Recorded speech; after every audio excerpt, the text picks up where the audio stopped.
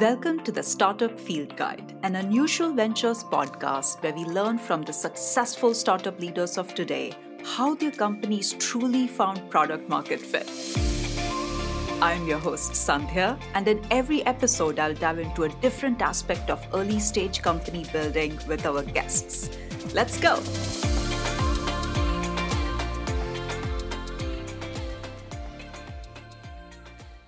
Our guest today is the legendary VC who coined the term product market fit and has mentored and guided hundreds of founders and investors, Andy Rachleff. Say hello, Andy. Hello there. Thank you very much. Andy has had an incredibly accomplished career in the tech industry. He co-founded Benchmark Capital in 1995, which quickly became a leading fund with investments in iconic startups like eBay, Twitter, and Uber. He started Wealthfront in 2008, which has mainstreamed robo-investing and now manages over $20 billion for 500,000 customers. Since 2005, he has also been teaching entrepreneurship at Stanford GSB. In fact, both me and my co-host today, John, met Andy there and feel incredibly grateful to call him a mentor. And please take us away, John. Hi, Andy. Hi, Sandhya. This is extremely fun for me because now I get to ask Andy some questions. And, I've been learning from Andy about product market fit and how to be a good venture capitalist for almost 20 years. So excited to dive in.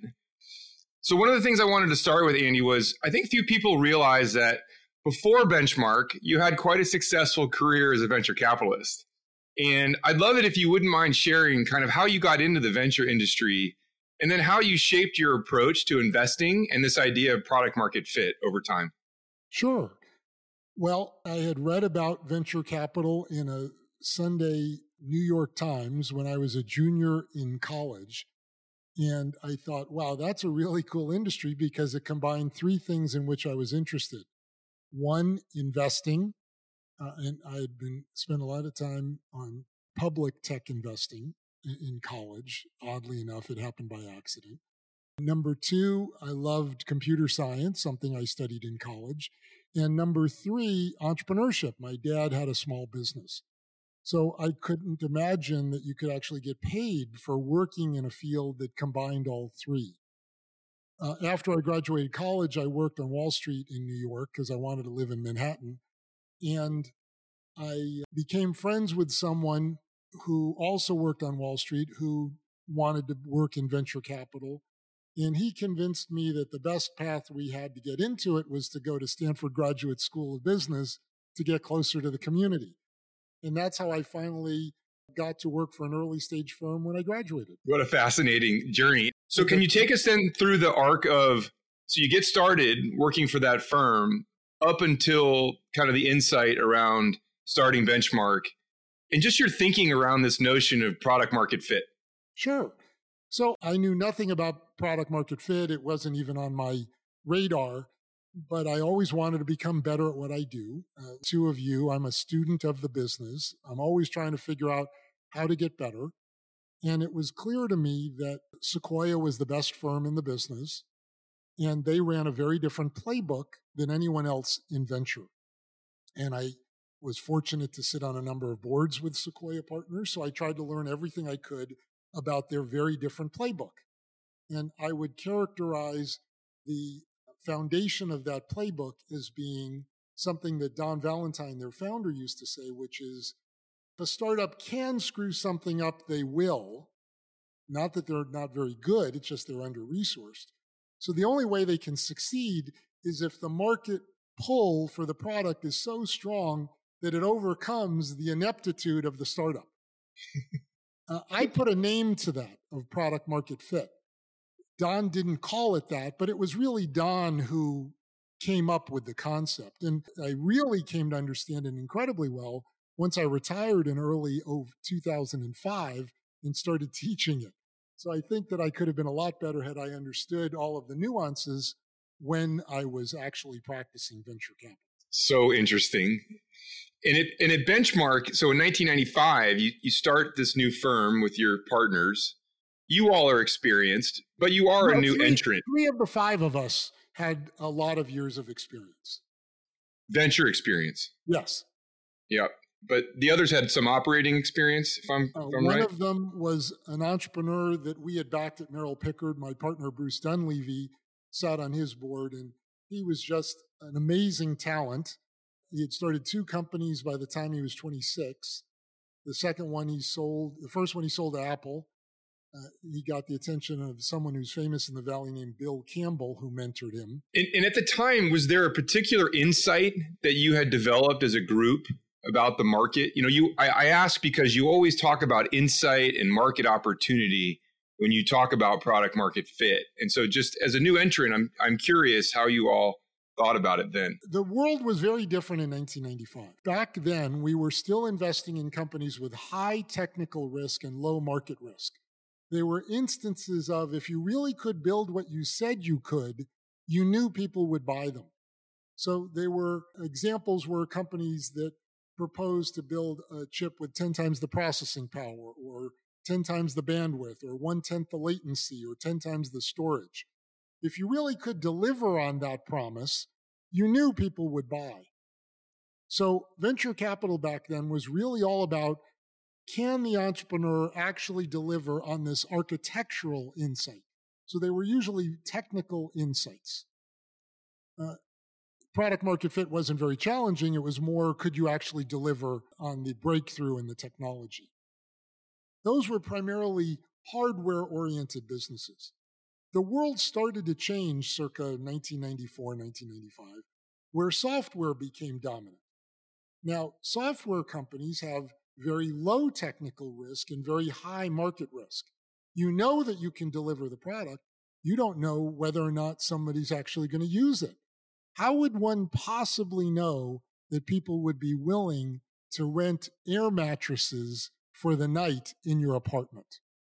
I would argue that no one is good at figuring that out consistently. So the venture business, so as this became more and more prevalent, circa 2000, 2001, and post-internet bubble bursting, the premier venture firms figured out that it's a really crappy risk-adjusted return to invest in raw startups with low technical risk and high market risk. So they outsourced that to seed investors. And they let the seed investors take on that risk. And then they waited until the market was proven, and then they would pay up for that. Now, the number of companies worth, back then we used to invest in circa 1995. We would invest at $5 million pre-money valuation, hoping the company would be worth $500 million. Fast forward to 2005, you invested at $50 million, hoping the company would be worth $5 billion. Now, you made 20 to 30 times your money because of the dilution involved, but the returns actually stayed the same, even though the firms invested at a much higher price, because the markets got bigger and the number of companies worth $5 billion in 2005 was comparable to the number of companies worth $500 million in 1995. So product market fit became something far, far more important to evaluate for a business with low technical risk. And I actually think that's something that you all are really superb at figuring out. Building on that a little bit, Andy, so you said, okay, as a premier fund, you want to find companies just at that moment that they have figured out the market risk. And I guess that is also the genesis of this idea of product market fit. What is it that you looked for? I mean, you've talked a lot about the value hypothesis versus the growth hypothesis. What is it that you would say is already figured out to say, yes, the market risk is low? Like, what are the elements that you looked for that you now call having found product market fit? Well, there are a couple of heuristics that I've come to believe are very good indicators of product market fit, or proof of the value hypothesis or the value proposition, as you described. One for enterprise businesses and one for consumer businesses. On the consumer side, I think the best test is whether or not the company can generate exponential organic growth. Organic growth, not paid growth. You can always fake growth if you spend more money. The problem is that clients or customers you acquire don't necessarily stay. So growth in general isn't a good enough indication of product market fit. It needs to be organic growth. The only way that you can generate organic growth is through word of mouth, and the only way you generate word of mouth is through delight. So you know you've hit a nerve if you can drive exponential organic growth, and it needs to be exponential in order to reach escape velocity, if you will. So that's the way I look at consumer companies. So I recommend that consumer companies not spend any money on marketing, paid marketing, until after they have proven the exponential organic growth. On the enterprise side, the best heuristic that I've seen is something that I learned from one of my teaching partners, Mark Leslie, that he published in a paper he co-wrote called The Sales Learning Curve, that is available if you Google it. It's an article in the Harvard Business Review. And basically, Mark and Chuck Holloway, his co-author, found that there's a learning curve to sales just as there is to manufacturing, and that companies really, the growth of companies doesn't really take off until the sales yield is greater than 1. Now, sales yield is defined as a numerator equal to the contribution margin or gross margin generated by a sales team. That's a sales rep, a systems engineer, and a portion of an inside sales rep who does prospecting. And the denominator is the cost to field the team. So typically it might cost $200,000 or $250,000 to hire a sales rep for a year. It might cost $150,000, $175,000 for the systems engineer. There's additional money for the inside sales rep who does the prospecting, and then there's the management overhead. So the total cost to field a sales team is generally $500,000 to $600,000. So you need to generate over $500,000 or $600,000 in gross margin per team before you really have product market fit. And then interestingly, what they found was it very quick, the sales yield, once it exceeds 1, quickly goes to 3. I don't know why this is. It might be like Pareto's law, the 80-20 law. It just happens to work that way. But it's really, really hard to get to a sales yield of greater than 1, because in order to do so, you need to have found a desperate customer, not just any customer, but a desperate customer. And you need to figure out how you articulate what it is that you do to that desperate customer. So you're in discovery mode until you hit that sales yield greater than 1. Then it very rapidly goes from 1 to 3. And then you use a different rep for each phase, 0 to 1 on sales yield, 1 to 3, and then after 3. Makes sense. What's the most counterintuitive thing you have found that you have to teach founders again and again on this topic of product market fit? Well, on the enterprise side, literally the most counterintuitive thing is you should not go after the big market first. It's the exact opposite of what everyone tells you.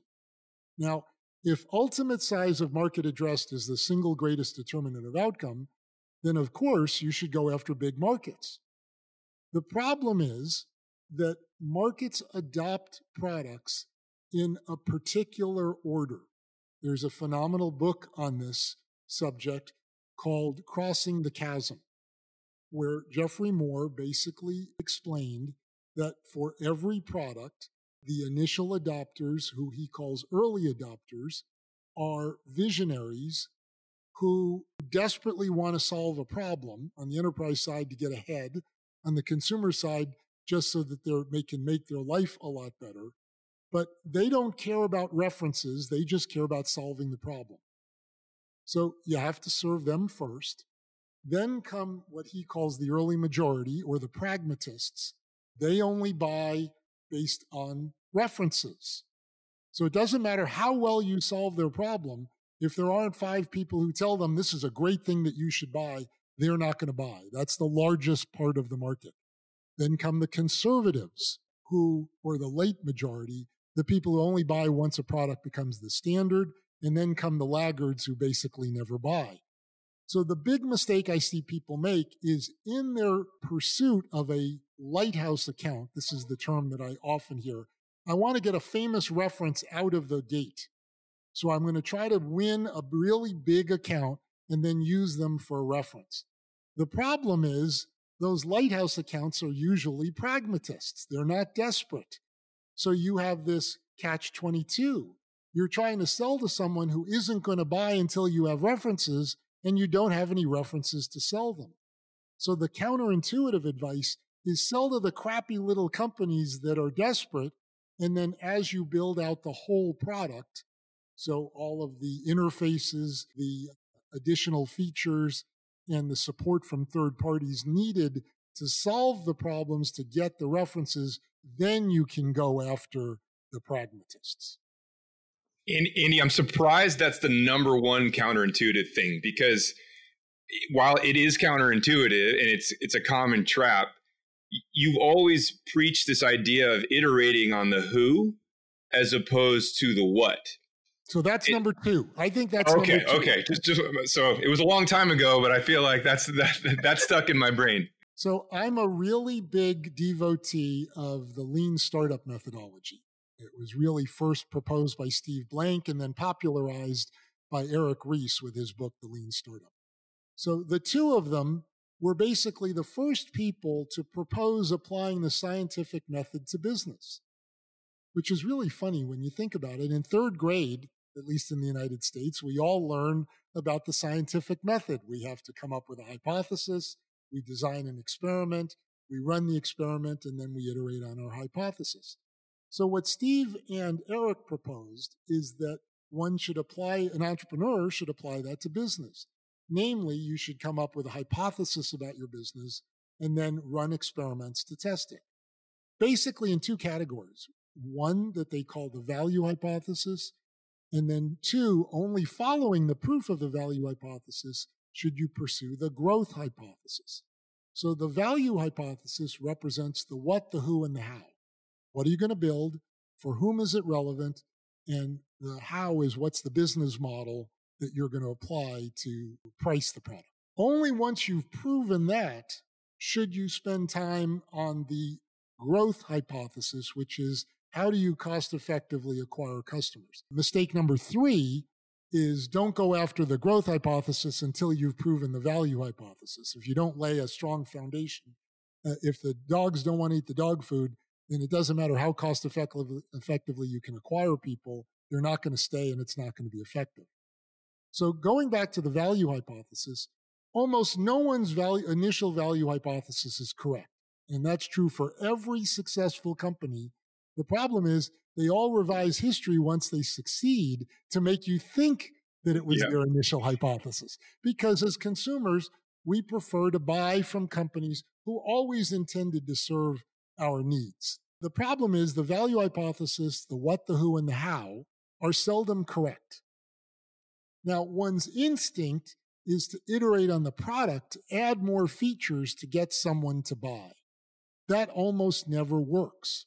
And the reason it almost never works is that the only people who are going to buy your product are early adopters who are desperate for what you have. If there's a good enough alternative, buyers will always buy the good enough alternative. It's lower risk. It doesn't matter if you're better. If there's good enough, you will lose. So the only way that you can succeed as a startup is if you serve someone who's desperate. So if your initial value hypothesis does not prove to be correct, you shouldn't add more features, because adding more features doesn't turn someone into someone who's desperate. You have to change the audience to whom you target the product to try to find a common audience that's desperate for what you do. And that's why iterating on the who rather than the what is almost always the right thing to do. And that too is very counterintuitive. That is so well said, Andy. I think a couple reactions. So one, I think we see a lot of founders think they have product market fit way before they actually do, right? They haven't actually proven the growth hypothesis at all. You talked about organic. That's because they have growth. The way people are usually fooled is they've paid for growth and the company grows quickly, so they think they have product market fit. Right. So they don't have that big organic growth yet. They definitely don't have any proven sales yield they can kind of rely on yet. In fact, we see people tripping up right at the value hypothesis stage. And I want to talk a little bit about the lean startup methodology, because I think that's definitely getting misunderstood a lot commonly. And the idea of testing the value hypothesis with an MVP is the kind of question I want to surface, right? Because the idea of the minimum viable product superficially is simple, but if you think about specifically like what is minimum and what is viable, Right. like therein lies the difference between a truly disruptive idea and an extremely, meh idea. So how do both of you think about this? What do you look for in a minimum and a viable product? Sure. Well, I actually teach my students that before the MVP, they actually need to validate the concept and the implementation. Eric Ries talks about using the concierge method to do this as an MVP. I refer to that as testing the implementation. So what do I mean by test the concept and test the implementation? Well, I'm a really big believer in a philosophy promoted by Clay Christensen, the person who coined the term disruption theory. Clay believes that startups need to fail fast and cheap, that you don't have very much capital and you don't have very much time. So if you're going to fail, you want to fail quickly and inexpensively so you have plenty of money to try other experiments. So if you buy into this belief of failing fast and cheap, then why even start building something before you know it's going to be the best use of your time and effort? So I believe that first you need to validate the concept. So how does one do that? Well, you can look to see if people are searching to solve the kind of problem you have. So you can look at search results. You can do a Kickstarter program. You can do a smoke test where you run an advertisement for the product to see if anybody might be interested in it. Just because people are interested in the concept doesn't mean that they're going to be interested in what you intend to build. That's where validating the implementation comes from. So Steve Blank says that in order for someone to really care about your implementation, they need to have already spent money trying to solve that problem themselves. So the example that he uses in his book, 4 Steps to the Epiphany, is a bank that has a very long line of people trying to get to their tellers. I know this is a very old-fashioned example, but it's Steve's example in the bank. Imagine a bank that has a very long line. If they try to solve the problem by serving everyone in line water, they're not terribly desperate. If they try to hire more tellers, they're not spending money on technology, so they're unlikely to look for a solution. If they have tried to jerry-rig something together by hiring a consultant to write some code, now that person might be interested.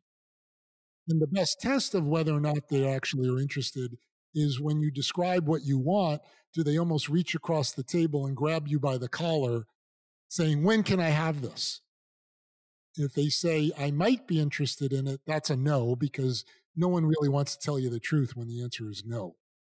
So the folks at Google Ventures came up with a phenomenal 5-day process to test this called a design sprint. And I highly recommend that people read the book called Sprint that talks about this 5-day process to basically validate an implementation. And then once you validated the implementation, then you can build an MVP. By the way, it only takes 5 days to validate an implementation. So it's not like you're losing a lot of time. Andy, is it fair to say what you've really done there is test the desperation hypothesis? Yes. That's just want to make sure. Much more to you just summarized what I said in about 5 minutes in 5 words. Well, I cheated. I've heard you say it a few times. So, that connects the dots, I think. Do you feel like some of the most innovative products can be built cheap and fast? Or have you thought about some of the traps, Sandy and I have discussed around MVP as it relates to, I don't know, take Figma, a recent success story that we hear a lot about. That was a product that took a while to build. I'm not sure it could have been done cheap and fast. Maybe Snowflake is an alternative. There was something they could do to prove cheaply and quickly to prove whether or not people were desperate with a prototype. So I have a surprising answer to your question, John. It's very commonly believed that entrepreneurs succeed by analyzing a market, looking for a problem, and building a solution. That actually seldom leads to a large outcome because anybody can do that. It's too commodity. The really great and successful technology companies do the opposite, what you're told not to do, which is the founder observes an inflection point in technology. Based on that inflection point, they realize a different kind of product that can be built. And then the challenge is figuring out who wants that. So it's starting with a technology and going to the market versus starting with the market and building a technology. When you do that, whenever there's an inflection point in technology, you can usually build those MVPs very, very inexpensively because they're new. It becomes very expensive to build products. So if you start with market looking for a problem and then build product, that generally is far, far more capital intensive, and it takes a lot longer to build a product that's differentiated. Now, once people succeed, starting with the technology, creating a product and finding a market, they revise history, and then the story they tell is that they started with the market and came up with a solution because that's what you want to hear. So one of my biggest challenges with my students is they all believe the stories that they've read. And then I tell them what actually happened because I'm old enough to know how the company actually started. You remember the gritty details. Yes. I'd love to ask you both, maybe from your, since you brought up the problem of revisionist history, like from your direct experiences, where have you seen people kind of balance the need to get something into your customers' hands, to get feedback, like ship quickly, essentially, right? That is a big impetus in our industry, versus making sure that you are not just doing incremental innovation where, yes, you are solving a problem, but it's not big enough and the customer isn't desperate enough and you're just not able to gauge that. Any examples from your lived experiences that come to mind? I've summarized my entire product course on product market fit in one question. What do you uniquely offer that people desperately want? If you're just going to add incremental improvements, then it's unlikely people are desperate for an incremental improvement. There's a good enough alternative. Without change, there's seldom opportunity. This is something most people don't realize. And by the way, there's exceptions to everything I'm saying. I'm giving you, there's always outliers, which is why I don't allow my students argue with examples because the examples could be outliers. But without change, there's seldom opportunity. The whole incremental thing is not based on change. One of the interesting things that I learned from Brian Nesmith, who is a previous guest on the podcast and someone that Andy and I have both had the pleasure of working with. When he started Arctic Wolf, he told me, I don't mind if I upset the first 25 to 50 customer prospects. What I want to know is that there's 5,000 more just like that. So he pitched the very innovative solution that was Arctic Wolf, knowing that he didn't have the implementation. It would take a long time, in fact, to build it, but he didn't want to go through the process unless he had a lot of confirmation that people were really desperate and thought what he was building was really innovative. Because Brian taught me that maybes are worthless. If you ask a customer, are you interested in it? And they say, well, if you add these features, I will be. They're not. If they ask for more features, they're not desperate and they're never going to buy your product. They're lying to you. They're lying to you. They just don't want to say no to you because as human beings, we've learned that that's impolite. In the customer development process of trying to validate the implementation, I think one should apply the same 5 why methodology that engineers apply to postmortems. That when you ask the person, would you like to buy the product? And they say, well, yeah, actually, I might. Well, I hear you say might. Why not yes? And then they give you an answer. You just keep on asking. Now, most people are not willing to do that because they think that's either awkward or annoying. And one of the things that I taught my head of customer support at Wealthfront when we first shipped was, if a potential customer calls you up and asks you questions, and then I want you to ask them, are you going to open an account? If they say maybe, that's a no. So ask them why. And keep asking them questions until you find out why they won't open an account, to the point that you annoy them. Now, he had worked in private wealth management where he was taught you should never annoy a customer. And so I said, look, Jed, if you really piss off 100 customers, what do we care? We have a potential market of 10 million customers. So pissing off early prospects, it's not like they're going to go around talking about how much they dislike you. But again, I think entrepreneurs think that might happen. I think this is probably the hardest lesson to internalize, speaking kind of for the founders in our audience, is treat every maybe as a no. Probably maybe like is no, maybe is worse than no. Because it's no with false hope. Right. So I only want yes or no. And if it's no, I want to know why it's no, so I might be able to adjust my hypothesis. Maybe doesn't help me adjust my hypothesis. John, I'm curious, what's been the most influential of all of these conversations you've been having with Andy over the years? What's been the most influential for you in terms of your approach in building Unusual Ventures? Well, as you know, I tell everyone at Unusual, if you want to meet a great venture capitalist, let me introduce you to Andy. We start there. There's no way I could give you one thing, Sandhya. This conversation alone is the last 17, 18 years. I'm a slow learner, so it's taken me a while to digest everything, but I need to hear it multiple times. But listen, everything I know about venture capital, I've learned from Andy, and I can't think of a big decision or a challenge I faced in the last 17 years where I didn't go to him for guidance. So, I just want to say that Andy's a master of the craft, and any success I've ever had, I really owe to Andy. You're kind to say that, John, but you've had some awfully good success over the years, and you've learned along the way from all the different experiments that you've run. And Sandhya, I see you doing it too.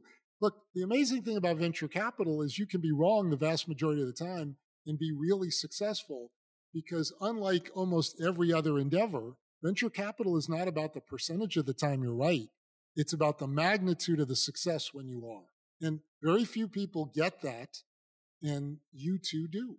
Andy, but as much as you're an amazing student and professor of this industry and startups, right? And we've all learned so much from you. I do want to say that I think the most important thing you've taught me is I think never have I reached out to you with a challenge or struggle and you haven't immediately gotten back to me. You're a giver, right? You taught me that, and I know that's how you treat people. And that's the most important thing, right? We've often laughed about it, but it's so authentic to you, right? I think you told me one of the first things was one of the keys to success is picking the right partners, whether that's in business with founders or obviously in my personal life. It's been the most important decision I've ever made.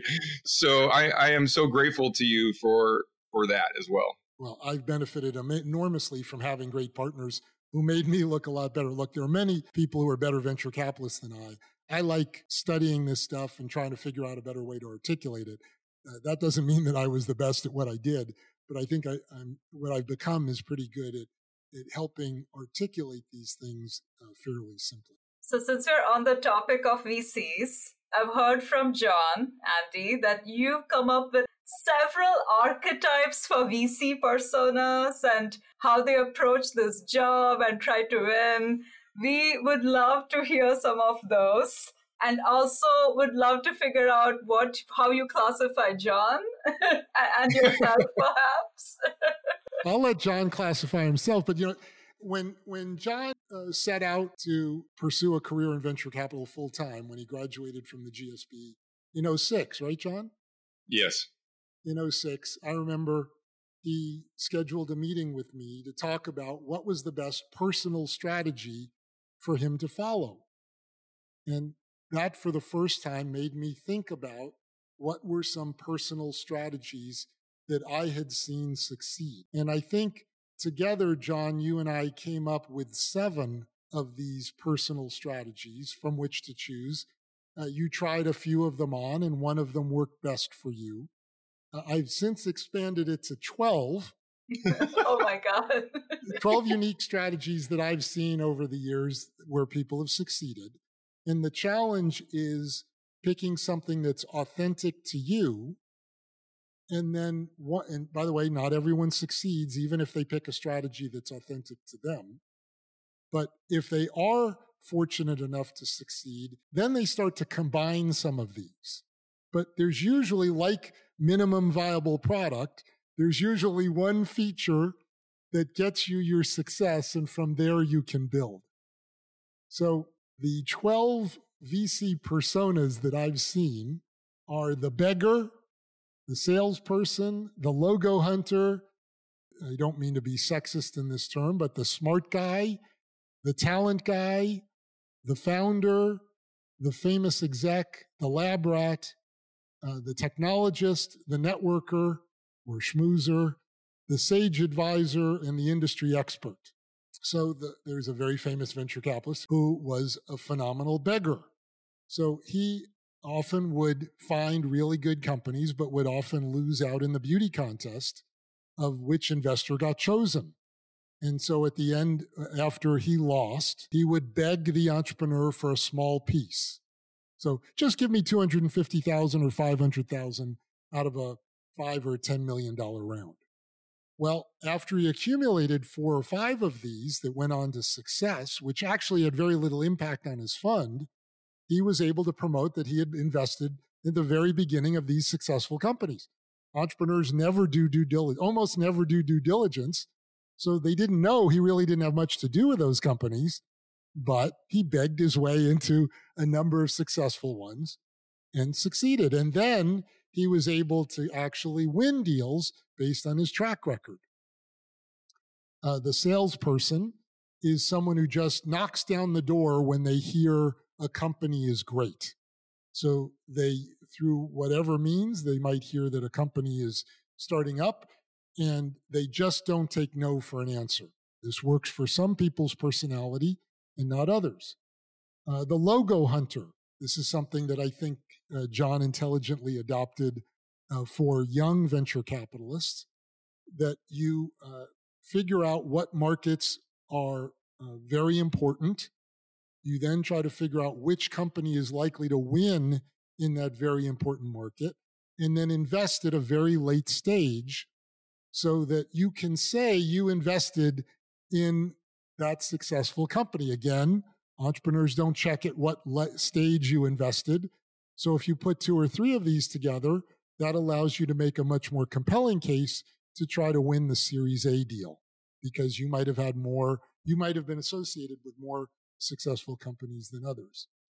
The smart guy is what it seems that you're just so sharp that people want to work with you because they enjoy your intellect. They really like bouncing ideas off of you. So I see you as this one. The talent guy is someone who networks in really talented people with the hope that they will later start a company. And if you were early on in getting to know them relative to other venture capitalists, then they're more likely to call you first. The founder, we all know, is if you founded a company, perhaps that puts you in a better position to win a deal from another founder. In fact, the data says this is one of the worst areas of return, because what makes you a great founder doesn't make you a great picker of investments. The famous exec is perhaps the most common path to success. If you've been a VP at a very successful company, then the odds are that you were very heavily recruited because people wanted you in their company. That's a very good proxy for network. And you were also probably highly sought after for your advice, which is another great proxy for network. All things being equal, the person with the best network is likely to have the best returns, because if you fish in a better pond, you're likely to catch more fish. So the famous exec, other than CEO, is really good. CEOs tend not to make really good venture capitalists because they tend to make a common mistake, which is they evaluate companies based on whether or not they would want to run that company, which is absolutely irrelevant. The lab rat is someone who roots around. This was more relevant back in the days with high technical risk, but you root around in the labs at Stanford and Berkeley and MIT to try to find some really breakthrough technologies and encourage perhaps the graduate students to start a company around that where you can be the initial investor. The famous technologist is someone like a Mark Andreessen, who founders just want to talk to because they want to get their opinion. The networker or the schmoozer is someone who goes to all the conferences and is always, working all the angles to find out what deals are in process. The sage advisor is what it sounds like. This one takes a little while, but you don't speak often, but when you do, people always really value what you say, and they tend to tell their friends about it because people like that are very unique. That's an oxymoron, very unique. And then the industry expert is someone like Bill Gurley in marketplaces, where you made an investment in a particular market space that happens to be pretty broad, and people think because you had a good investment that you're the expert, so they tend to bring you more companies in that space. Interestingly, in venture capital, if you spend all your time in one marketplace, you tend to fish in that pond too long and you miss out on the next pond. But those are the 12 personas that I've seen work very, very well when they have worked. Awesome. Well, I feel like you should write a book on this topic alone, Andy. I think it's amazing that the 7 has now become 12. And what do you think of the expansion, John? Well, I remember the conversation because most of them I didn't qualify for. I couldn't be the CEO or the smart guy or the sage advisor, or these, many did not apply. So I had to find the thing that was authentic. And I remember feeling that as someone who loves technology and loves to learn and has a background there, what energized me was the talent approach, was going and finding the really smart, thoughtful product people and sharing ideas about how markets were changing and how products needed to evolve, roaming the halls of Berkeley and Stanford and MIT and trying to find, interesting projects. But I think to your point earlier, the market has changed just so much in the sense that so many of the bets we make today, there is a ton of market risk. So just having a technical innovation is insufficient in terms of good seed investing. Yes. I'm curious on that topic. I know, Andy, you were instrumental in encouraging John to start unusual ventures. And you've seen how the venture capital ecosystem has evolved dramatically in the last 10 years alone. What did you see as the gap in the market and an opportunity to build another fund? What was your observation? Well, I am strongly of the belief that entrepreneurs do not succeed in technology because of their grit or attitude. I think they succeed because they had a unique and powerful insight that led to a product that people desperately wanted. How else can you explain a 25-year-old running $1 billion business? They're not great executives. They just happen to have a great insight. Now, some of them learn to become very good leaders, and some of them do not, which is why I don't think only founders can run companies. I think there are advantages to that. But to me, the insight is what is absolutely critical. When the premier venture firms outsourced the first round of investment to angel investors, there was something really big missing. And that was a partner with whom you could discuss how to best turn the insight into a compelling value hypothesis. I'm using the lingo from my class, and I hope it's clear, but I don't see that in angels at all. I know angels think that they won the business away from venture capitalists. Nothing could be further from the truth in my observation. And I think one of the phenomenal things that Unusual uniquely brings is the ability to help to act as a sounding board, not the director, but a sounding board for the founder to think about how to translate that insight into a compelling value proposition. Now, it's going to have to be the founder's idea. It's not the venture capitalist who comes up with this idea. But there's a way to know how to do that is a unique and I think incredibly valuable skill set that few people have, especially at the seed stage. Yeah, this idea that you can demystify the part of the journey from idea insight to actual product market fit is what we wanted to build the entire firm around, and felt like it was a lost art somewhere that the industry had transitioned to, one of make a lot of bets, see what happens, and bet more on the ones that that work, but a lack of partnership with the founders in that insight to product market fit journey. Look, I think that there are ways to improve the probability that your insight finds product market fit, but it is by no means a sure thing. So 100%. Just because I teach or you offer a process for that does not ensure success, but I really do believe it can improve the probability. Yeah. We talk about changing the slope of the trajectory to get there, but not making it happen guaranteed. Yes. So helpful, Andy. This is amazing. We're so grateful for you and your time and insights. This is such a highlight for Sandy and I to get to do this. So thank you so much. Well, it's a highlight for me to see how well you are all doing.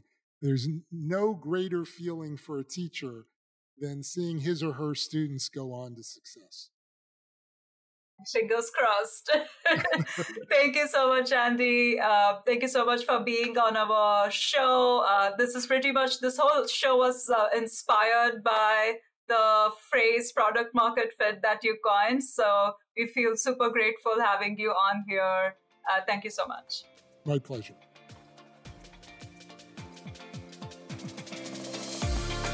You've been listening to the Startup Field Guide with Sandhya, an Unusual Ventures podcast. Stay connected with us by subscribing to the show in your favorite podcast player. If you liked what you heard, please rate our show and help us reach more aspiring founders with lessons on how to find product market fit. Thanks for listening. Until next time.